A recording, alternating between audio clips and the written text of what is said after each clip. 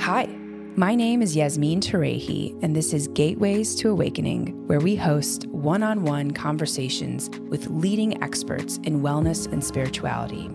Today's episode is about understanding men and women with relationship expert Alison Armstrong.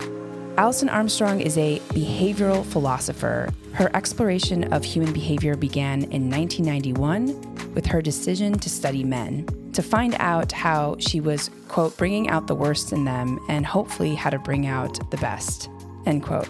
Her success in understanding men naturally led to studying women's behavior as well and making connections between the two. Alison's also the author of many books, many of which I've read, and courses, some of which I've taken, on the subject of understanding both men and women. She's incredible. She's highly referenced and very sought after, and I'm so incredibly excited to have her on the show today. So welcome, Alison. Thank you. I'm glad to be here. So Alison, I wanted to just dive right in and talk about how, when you say ending the war between the sexes, can you tell us what you mean by that? What do you mean by the war between the sexes?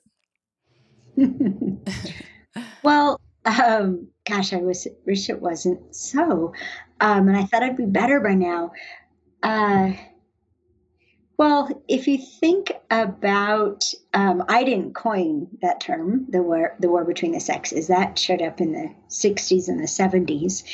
And, but mostly people assume the opposite. People talk about, I'm looking for a partner, my partner, we're partners, aren't we?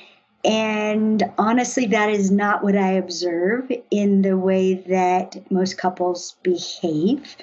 One of the definitions of partner is on the same side or team.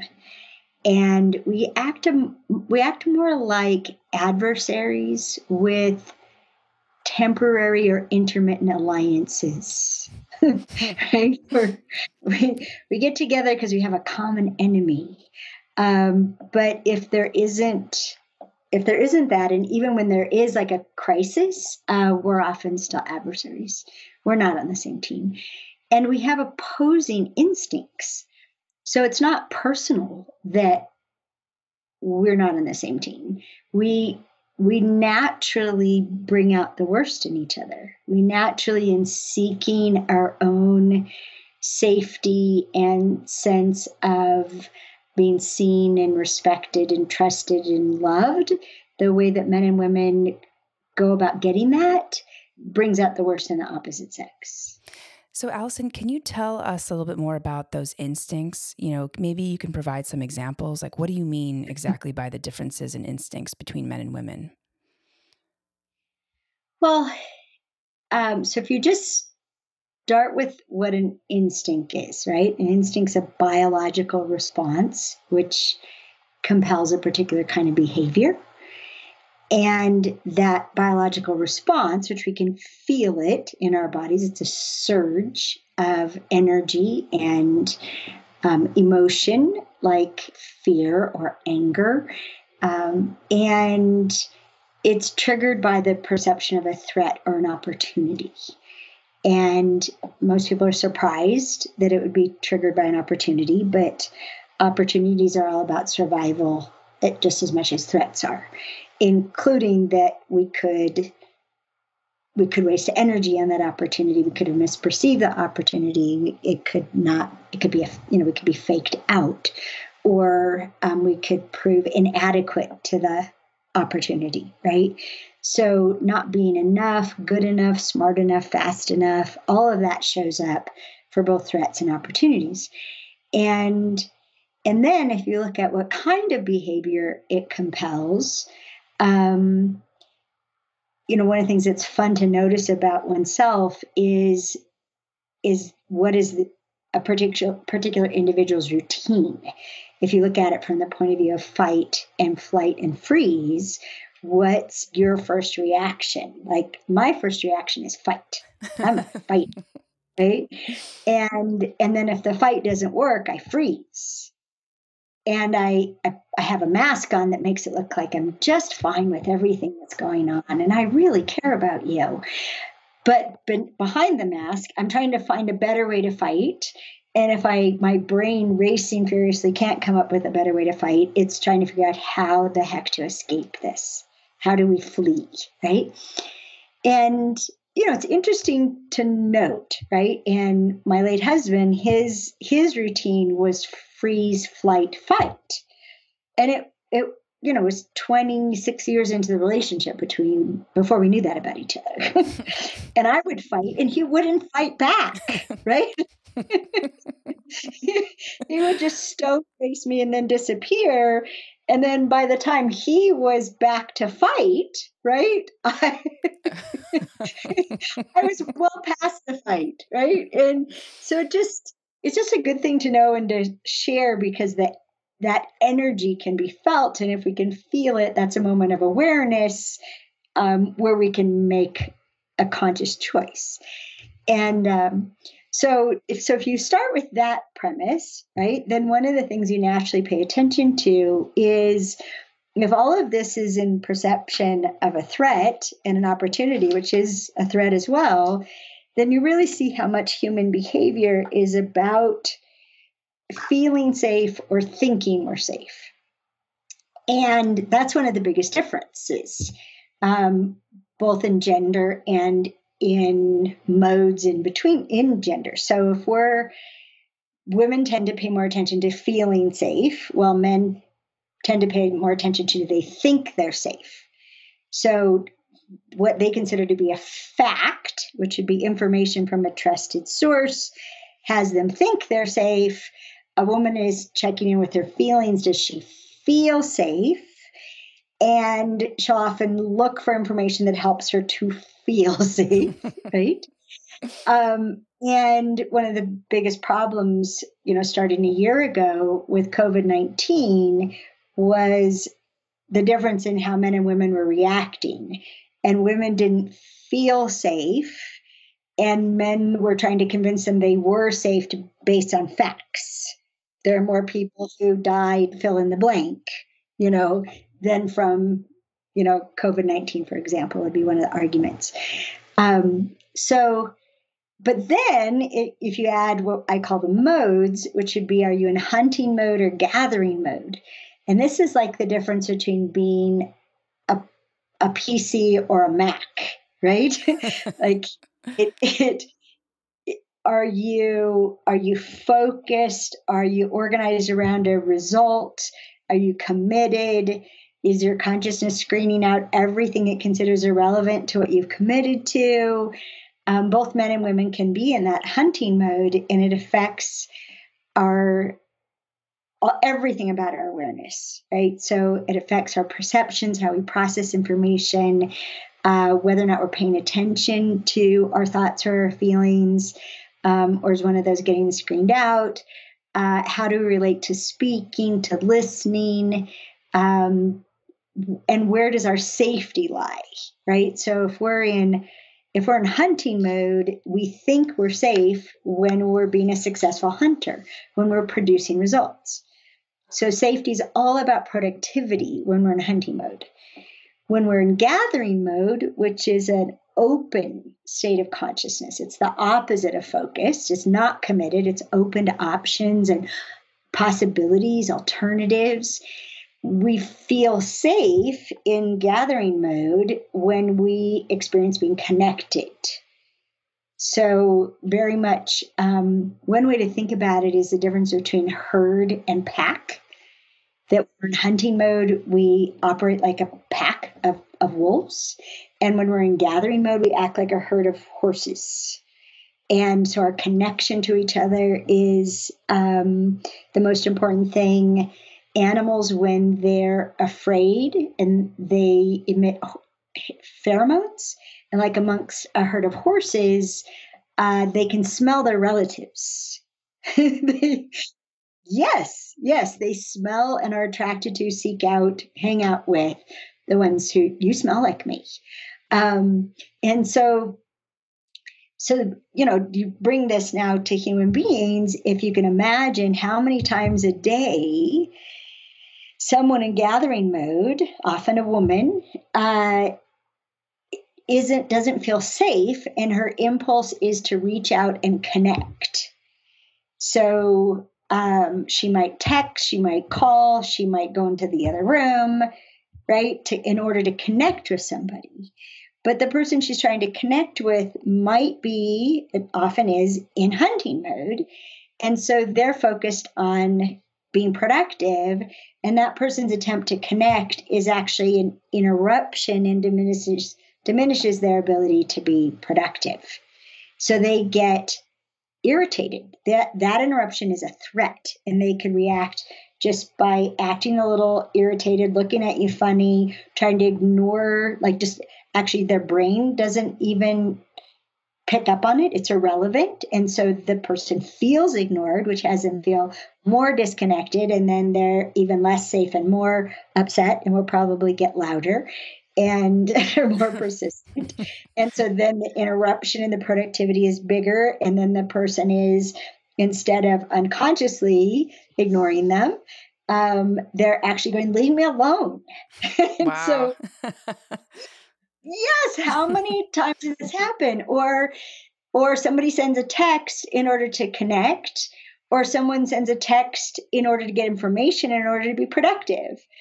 And we have this new expectation about texts, right? How quickly people are supposed to respond. And if you cared about me, you would. And then we have people who leave their phone behind so they're not interrupted, so they can be productive. And wow, Allison, my mind is blown with this perspective. Can I double click on this piece between the hunters and gatherers and just ask what? Double click. That's so funny. There's an expression right out of modern life. Yes, you can ask me anything. Okay. So the hunters and gatherers, so men or women can be in either state, but is are men like more prone to being in the hunter state than women? Like, what have you seen, and especially across cultures, if you have that data? Because I think it would be interesting to see how that perspective might shift from maybe, the West to the East, South versus North in the United States. What have you seen from a hunter and gatherer perspective with gender? Or is that not even important? Because I imagine just knowing where people are at, whether they're in a hunter mode to just become productive or get the answer to something versus folks who are reaching out to connect. It's so funny, that you say that, because I find that during the work day, I am so focused on being productive that when someone tries to connect with me when I'm trying to be productive, I have no space for it. But then the opposite is true later in the day, where I'm like, wow, I do want to connect with family and friends. And then when someone tries to ask me a work question, I shut down. So that's really fascinating. Yes. Yeah. Don't pull me into that head now. Yeah, I'm the same way about my weekends or time off. That's when I reach out to connect with my friends and family. And during the work week, I don't have time for that. So I'm not the kind of researcher that collects data. I would rather draw distinctions and allow people to apply it to their lives and their situations, and then they have all the data they need, is whether it fits for you or not. Got it. Who cares if it fits for other people? Does it illuminate something for you? And I used to refer to it as hunters and gatherers, like in our Understanding Women course, we talk about hunters and gatherers. But then I realized how detrimental it is to objectify ourselves or others, period. Right? So we're just so much more fluid than that. And every awareness allows for another choice. So to treat ourselves like nouns, it's just a mistake, right? So I try to discipline myself. Hunting mode, right? Hunting mode, gathering mode. There are more ways of being, and they're fluid. And so much of what's happening in first world cultures that most men are in hunting mode most of the time, and most women are in hunting mode most of the time. So our conflicts have to do with people with competing or conflicting goals, intentions, destinations, and arguments about whose plan is going to get implemented. Because when we're committed, we have plans. And men, as they get older, so men are in gathering mode when they don't have a result to produce, when they're at play, and they're charming in that state, and we fall in love with them in that state. But we think they're hot when they're being really productive, and we get confused because they're really charming, and we feel really connected, and then we feel ignored and disconnected because we don't know what happened, right? And the same thing with men. For men, women are just a confusing, moving target. They have no idea why we are the way we are when we're that way, and how did we change so fast. And a lot of what Understanding Women is about is seeing the two different modes and why a woman is so different. How she feels supported in gathering mode is completely different than how she feels supported in hunting mode. And so one of the biggest things that I like to teach men is, what are the signs? Because they're so visual. Look for the signs, which modes she's in, and then you can be effective by responding appropriately. And it's pretty cute. I mean, just the way we walk differently when we're in hunting mode or gathering mode. We're very linear in hunting mode. We cross a room in a straight line. Our hips are moving, chugga, chugga, chugga. And when we're in gathering mode, our hips sway. We literally waste energy. I call it side to side, and we're all curvy, and we detour to straighten a pillow, and we're very, very different depending on what mode we're in. And one of the things that women don't know about themselves is that it has everything to do with time, and that we could be in gathering mode and open and connective and celebratory and loving and compassionate. And then someone says, we got to go in 3 minutes. And all that disappears. And we get short-tempered and rude. And we might be putting makeup on, but we're really just coloring our face to get the heck out the door. We're not creating beauty. We're not celebrating anything. So a big thing going on is how much time everybody's spending in hunting mode. And that if we can, and this is one of the things that I love about, I try to distinguish between the coronavirus and COVID-19, the reaction to the coronavirus, but a lot of people's lives are slowing down, and women are finding themselves less productive and more connected and more nurturing and more seeking fulfillment instead of results. And that's interesting, and there's a lot of possibility in it. But I'm all about freedom, so I'm all about choosing, right? You want to be in hunting mode and kick ass and take some names, do it. But how much of it do you want to do? How many days a week do you want to do it? I work like a fiend 3.5 days a week. And then you'll find me hanging out, daydreaming, puttering around, long conversations with my boyfriend that start one place and end up someplace else, and I don't keep it on track. And, all these things that are really, really cool and fun. Yeah, that's so interesting, Allison. I was just sort of thinking about how that dynamic plays out in a household with two predominant hunters, and perhaps like the level of conflict that could arise because there is no room to gather, to connect. And probably like a lot of people who have faced difficulties might have, two gatherers or two hunters. I think there's probably complexities and difficulties with both scenarios, right? Like having one hunter, one gatherer, or two hunters. I think it's an interesting, dynamic that needs to be reconciled. So super fascinating. I was wondering if we can actually talk a little bit about, this was really revolutionary to me, and a lot of my girlfriends have mentioned this, the frog eater. So I read the Queen's Code. The frog eating me, the frog farmer? Frog farmer. Oh, is that what it's called? Okay. It's been a while since I read the book. Frog. I actually like frog eater, but frog farmer, that's the correct term.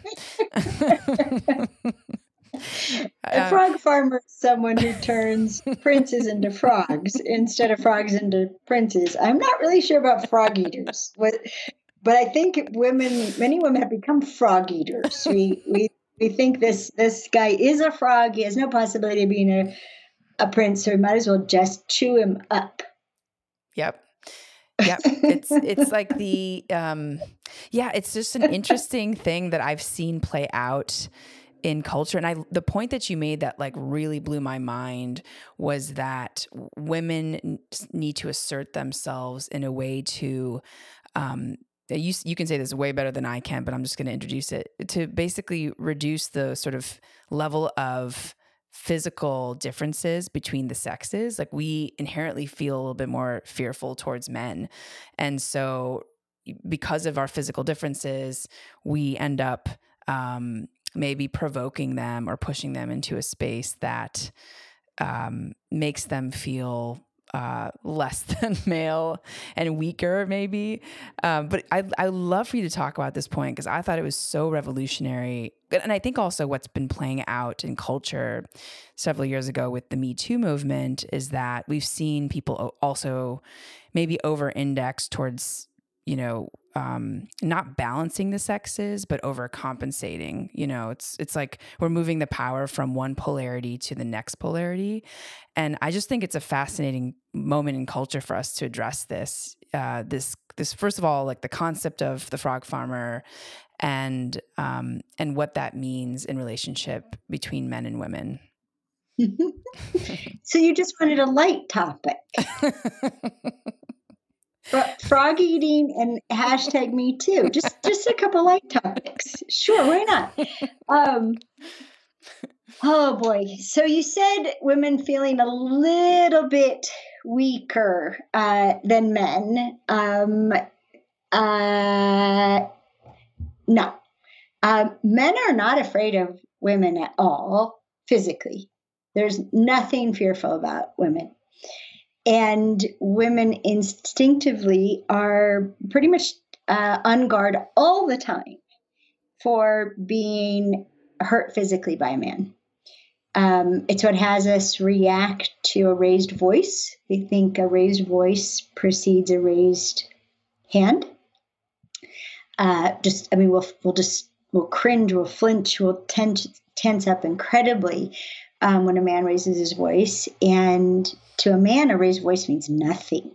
Nothing at all. So somebody's yelling. Who cares? Where all the women are tensed up and going into fight, flight, or freeze. The sample that we have on our website from our Understanding Women course demonstrates this in a way that's unavoidable. You just can't miss the difference. So I encourage everybody to do that. It's free. It's right there on the homepage. Takes about a half an hour to get the biggest, most important fundamental difference between men and women, and that's how much we pay attention to physical safety, which men hardly pay attention to physical safety at all. Most of them can't remember the last time they worried about it, which also has been a factor with COVID-19, that they're only men who are very aware of being frail have ever been afraid of the virus.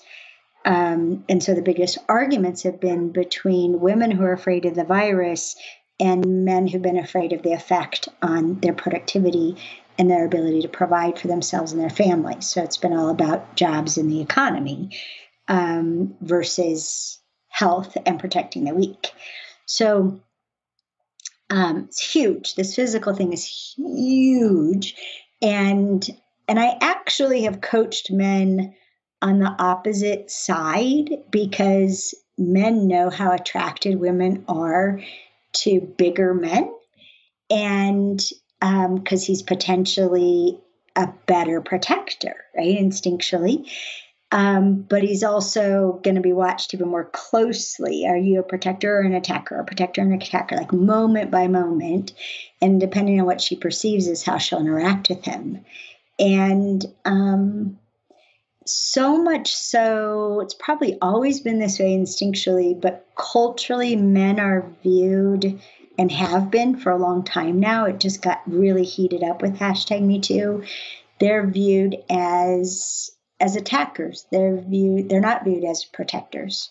They're viewed as people who will manipulate, take advantage, strategize, coerce. We could just go on and on. It's assumed what they will do to get what they need from women, that it has no boundaries. And it's just not true. It's not how they're put together. It's not how they're built. Are there some bad people who will do whatever it takes to get what they need and they have no shame about it? Yes. Both bad men and bad women who have no honor. They have no shame. They think nothing of taking from others. But it's not most people. Not 95% of people, they may do something that they're ashamed of to get what they need, but they're ashamed of it because they know it was wrong. But people do things to get what they need all the time. People will do whatever it takes to get what they really need. I wish people do whatever it takes to get what they really need after closely examining what do you really need. And then hold your boundary there like crazy. So #MeToo, I did a program called Allison's 5-part response to #MeToo, because it's really not about sex. It's about how human beings abuse power and what they abuse it for and what is required for that abuse to persist. And it really comes back to asking the question, what's my part? What's my part of complicity? How do I allow the abuse of power to persist? Where have I put up with it because of what I was getting out of it? Where have I turned my head and pretended not to see it? Where have I just been silent instead of speaking up that that's wrong for whatever reason? I mean, if you want to look at abuse of power, just look at how adults treat young people. We think their lives belong to us and that we get to tell them what they do every minute of every day. And we don't think that's an abuse of power, but we do it because we're bigger. We do it because we're in charge of the resources and we can control it and withhold it and grant it. And so, I mean, I could go on and on about this part, but if we can understand that to feel safe, to think we're safe, to protect what matters most to us is normal, and that anytime we feel like we can't protect what's important to us or that someone's attacking what's important to us, you're going to get the worst out of human beings, whether they're male or female. Wow. Yeah. Powerlessness, hopelessness is going to bring out the worst. Wow. And and we attack men because we're afraid of them. We really, since we don't trust their use of power, we don't want them to be empowered. And everything we do to disempower them is what has them defending themselves against us instead of protecting us and cherishing women, which is natural for men to cherish women. So, Allison, how do you, what's your kind of advice for women who have this frog farming problem? Do you have any guidance? And I also, leading right after this, I'd love to talk about the male stages of development, because I thought that really went hand in hand with the frog farming conversation. Yeah, it does, because one of the ways that we bring out the worst in men, right? So frog farming, turning princes into frogs, is by not supporting them and getting what they need. And so they're in a kind of starvation for what they need to fuel what they're focused on in their lives. And what they need changes with what they're focused on. And by their stage of development. So they are related. And the first thing I would say is notice how much we think men deserve to be diminished. They deserve to be weakened. They shouldn't be empowered. That would be a bad thing. Notice that and where that comes from. And is it doing more harm than good? We think it makes us feel safe, but if we're alienating all men, then who's going to protect us against the bad guys, right? The way one man put it was, you can't tell the difference between sheepdogs and wolves if all you're looking at is teeth. Wow. And cool. Yeah. And who can best tell the difference between a sheepdog and a wolf? A sheepdog. They smell wolves at a glance. I mean, they'll be like, stay away from that guy. He's up to no good. And then we'll argue with him because we're going to bet on potential, and he's really cute, so we're ignoring that he's giving us the creeps. And he's really rich, so we're ignoring that he disrespects our needs all the time. I mean, we betray ourselves before anybody else does.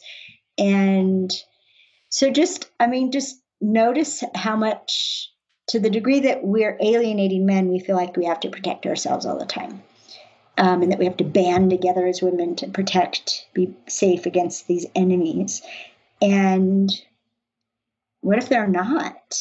What if there's, I mean, the evidence is they will lay down their lives for us again and again and again, and they don't even have to like us to do that. Most men have their policy is within reach. They will protect anyone who's within reach. And because it's part of who they are. It has nothing to do with us. It has to do with them. And it's a matter of honor as a man. And it's both conscious and instinctual. So notice how much time you spend trying to make yourself feel safe by weakening men. And what if that's actually counterproductive? And notice the men that you do feel safe around, and that you're a different person and they're different and they seem like an exception. You're probably not sexually attracted to them, because when we have chemistry for a man, it brings out the worst in us. Say more about that, Allison. I'm super interested. Well, so when we're really attracted to a man, whether we have physical chemistry or economic chemistry, or how important is he in the world chemistry, status chemistry, when we're all wound up about whatever form of strength he is representing to us and our potential survival, we're at our worst. So we contort ourselves to be pleasing and appealing, but it's like a boomerang. We can only do it so long. And then we blame them for how we betrayed ourselves. Oh, wow. And yeah, instead of from the very beginning saying, no, that doesn't work for me. Or, hey, you just disregarded what I said I need. You don't get to do that and still be with me. We do not model. If we're really attracted to a man, we don't model how to treat us. And so the way that we model how to treat us, and then they treat us that way, and we think it's because they're a jerk. Instead of we didn't give them another possibility. And remember early on, my boyfriend and I were talking about, that I was still grieving the loss of my husband, and he's still grieving the loss of his family, even though the divorce was 8 years ago. And he was really cute. He said, yep, that's all true. You're grieving and I am grieving, and we can't heal each other, but we can be there for each other while we're healing. And hey, I met this really amazing woman who's very direct about what she needs. And that's hot. I love that statement so much, Allison. That's everything. I've also heard boundaries are sexy, which I love too. And when men set boundaries, when men are too physically attracted, they stop setting boundaries, and they betray themselves, and they boast and exaggerate in order to attract. Just like, they have their own version of, push-up bras and wonder bras. They have their wonder results there. And it's all this dance of very primitive dance of attraction where we're betraying our souls in the process. And it's a discipline. It's a discipline to be true to yourself. Whether you're single or married, it's a discipline to be true to yourself with your romantic interest, and a victory to be celebrated every time that you manage to do it. And we have a singles intensive, and I coach a lot of singles. And what I'm saying is, instead of hiding what you need until they love you more and you're more attached to them, fly it early and often, show it early and often. And my attitude is, if you're going to run now. So all the things that might have somebody reject me, they're going to know about in the first few hours. They're going to. I love that. Wow. So, and Allison, are you also saying that maybe people who are very attracted or have very strong chemistry with a certain type of person, like that should be kind of a warning flag for your own maybe self-respect? Well, In Sync with Opposite Sex, which I created years ago to transform dating,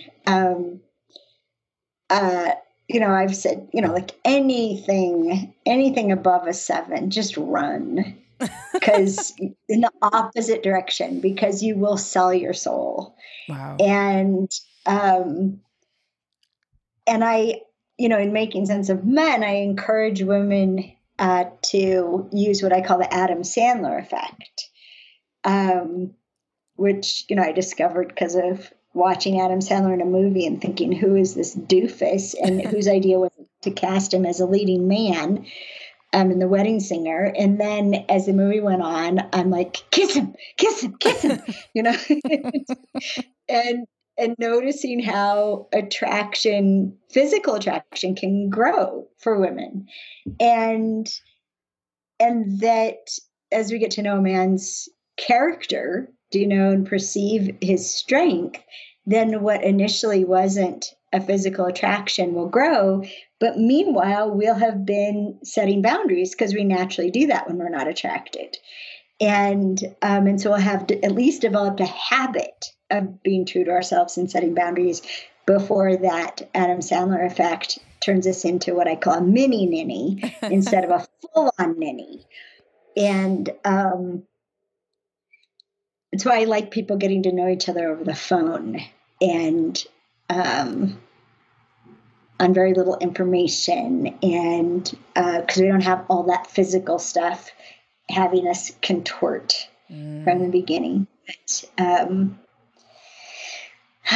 yes. So Allison, attraction causes primitive behavior, and there's no consciousness or awareness in it. Yeah, I think that this is an incredible point, especially for folks who are younger. And I'm wondering if that's more applicable to folks who are maybe earlier in their world of dating and intimacy than it is for people who are later in the game. Have you seen kind of that demographic shift? I wish it were true. I wish it were true. I have women in our Smart Singles Intensive in their late 60s who are looking for chemistry. Wow. Yeah. And I mean, chemistry literally is a surge of epinephrine and testosterone. So epinephrine is what makes the skin tingle and the heart beat, and the testosterone puts us all in hunting mode. So I'm going to get her. I got to get her, or I'm going to get him, right? I'm going to get you, right? Like it just, we hunt the other person. And we're totally focused on that objective, and we screen out anything irrelevant, including them saying, go away, I'm not interested in you. It's one of the things I coach men and women in. If you want to be married, hunting mode is going to prevent that from happening. You've got to be open to options and alternatives and possibilities. You've got to set your timeline aside. You've got to be awake. That's really, really powerful. I have so many things I want to ask you. I want to actually move into this course, Understanding Men, and also Understanding Women. We've obviously touched on a lot of topics that, probably fell under the course, but what are some of the major misconceptions that men have about women? Because I think we've talked a little bit more about misconceptions women have about men. Well, first, men have no idea how much women are organized around safety. And when they find out how much we're monitoring it, they're heartbroken for us. I've seen them cry because it's the last thing they'd ever want for us is to be afraid. And when they find out how to help us feel safe, they're beautiful about it. They're generous about it. I actually have to coach them to not be self-sacrificing about it. Another thing is that men don't understand the effects of estrogen on our brains. So they think they just need to get us to focus. If they can just get us to pay attention to one thing, or like the first time I was interviewed by Dennis Prager in 2004, he thought the disconnect between men and women in sex was that you just got to get women to focus on it. And he learned from me that women don't focus. He was flabbergasted, right? And that's a big part of understanding women is how do you support a woman in having enough sex when estrogen has caused her brain to have, at least 5, if not 10 or 20 things seem much more important than that in any moment. There's that pillow to straighten, those dishes to finish, that list to complete, or just let me recover from being exhausted from all the things that had me do what they wanted me to do all day. So they don't understand a woman's consciousness, which I call diffuse awareness, and how much we have to corral it to focus, how we're much more built for what I call puttering, or wandering around in the meadow, seeing what the options and alternatives are, and that can be such a state of contentment for us. Just openness is such a state of peace, whereas women don't understand how focus is a state of peace for men. They're tortured when they don't have anything important enough to be worth doing.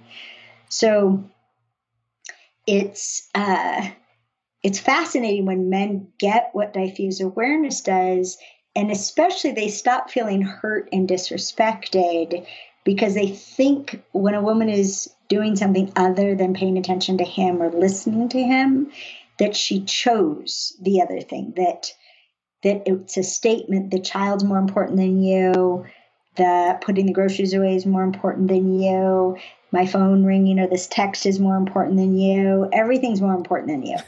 That's how they interpret women's behavior, and it hurts them, and it also brings out the worst in them, because they need our attention. They are fed by our attention. They are validated and appreciated and nurtured by our attention.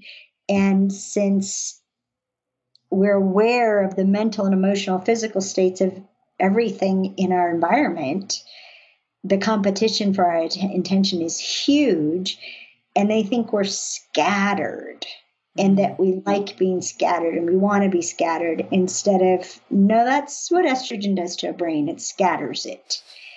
But it's also the source of us being able to intuit so many things. It's a source of compassion and empathy and reaching out to care for somebody and being aware that they need something when they haven't said it. We can feel it or see it or sense their mental or emotional state. So it's sort of an interesting thing to have men find out that everything they love about us is the source of everything that drives them crazy about us. Wow. And so, if you want one, right, the source of our soft skin is the same as our distraction. That's so funny. The concept of puttering too is something I am so well versed in. I feel so deeply relaxed when I'm doing, washing the dishes, having a conversation, doing like just fixing things. I'm like the ultimate putter. And just putting a name to that is really helpful. And so what's like a way that a man can help a woman maybe feel more open to focusing, especially in the bedroom?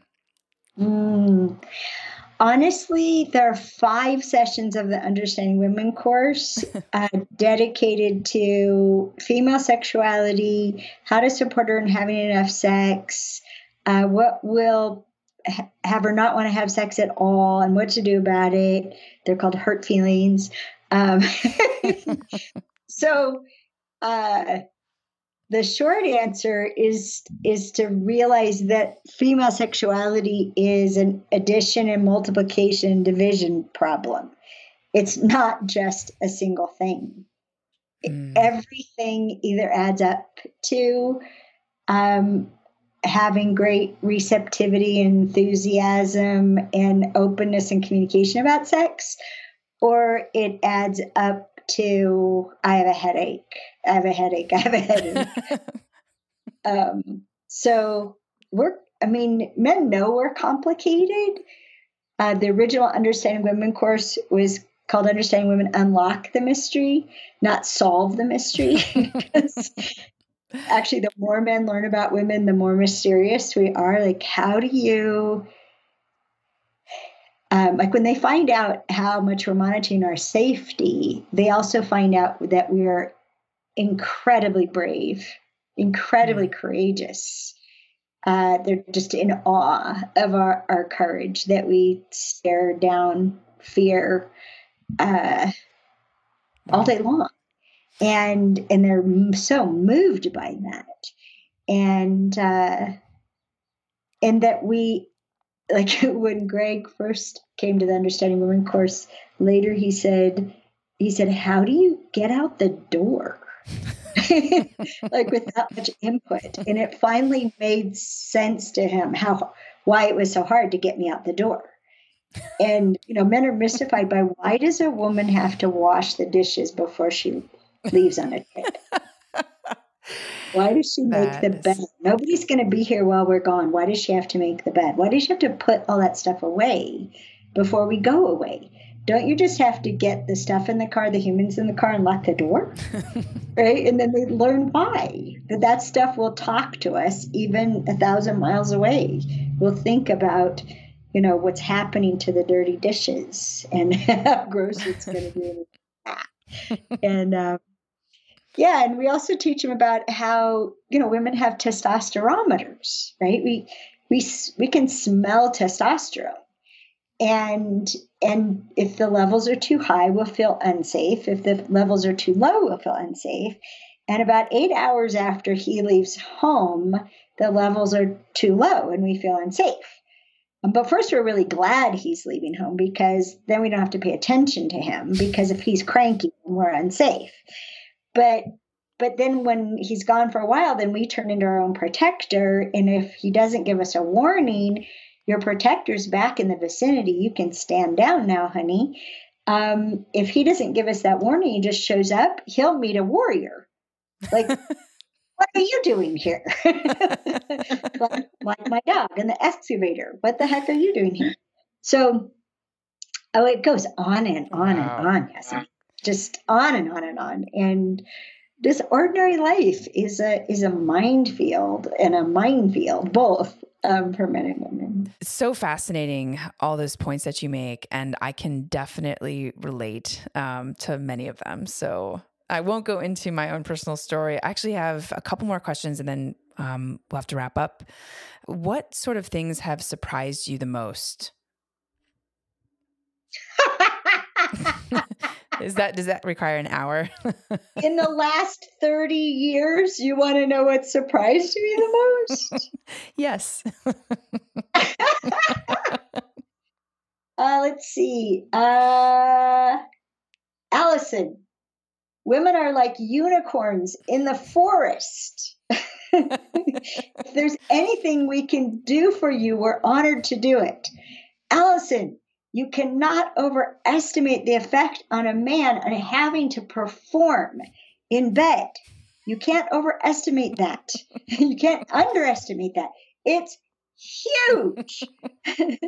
Allison, commit to yourself before you commit to any man.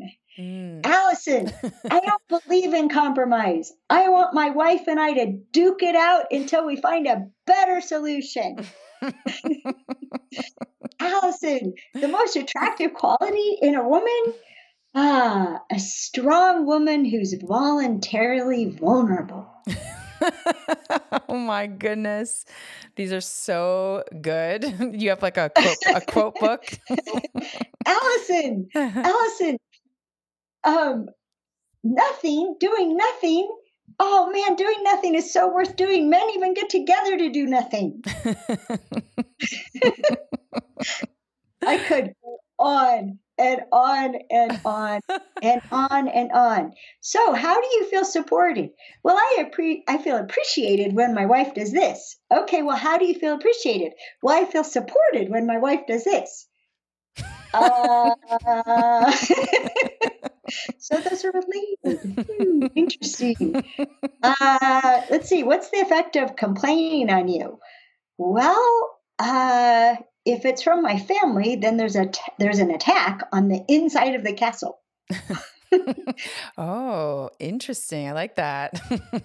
Oh yeah. Attack on the inside of the castle. That's why I never committed to studying men past the initial venture. I thought it'd take 2 or 3 months to learn everything worth knowing about them. I never committed to it. I've just been fascinated by 30 years of Allison. Wow. It's so fascinating. I don't know anyone that talks about this space the way you do, and in such an accessible way. So I'm so grateful to your work. It's helped so many people. I've recommended so much of your books and courses online to many folks in my community. And we will also leave the links to everything in the show notes. And are there any resources, Allison, that you can point folks to in order to learn more about you and your work? I would say go to AllisonArmstrong.com.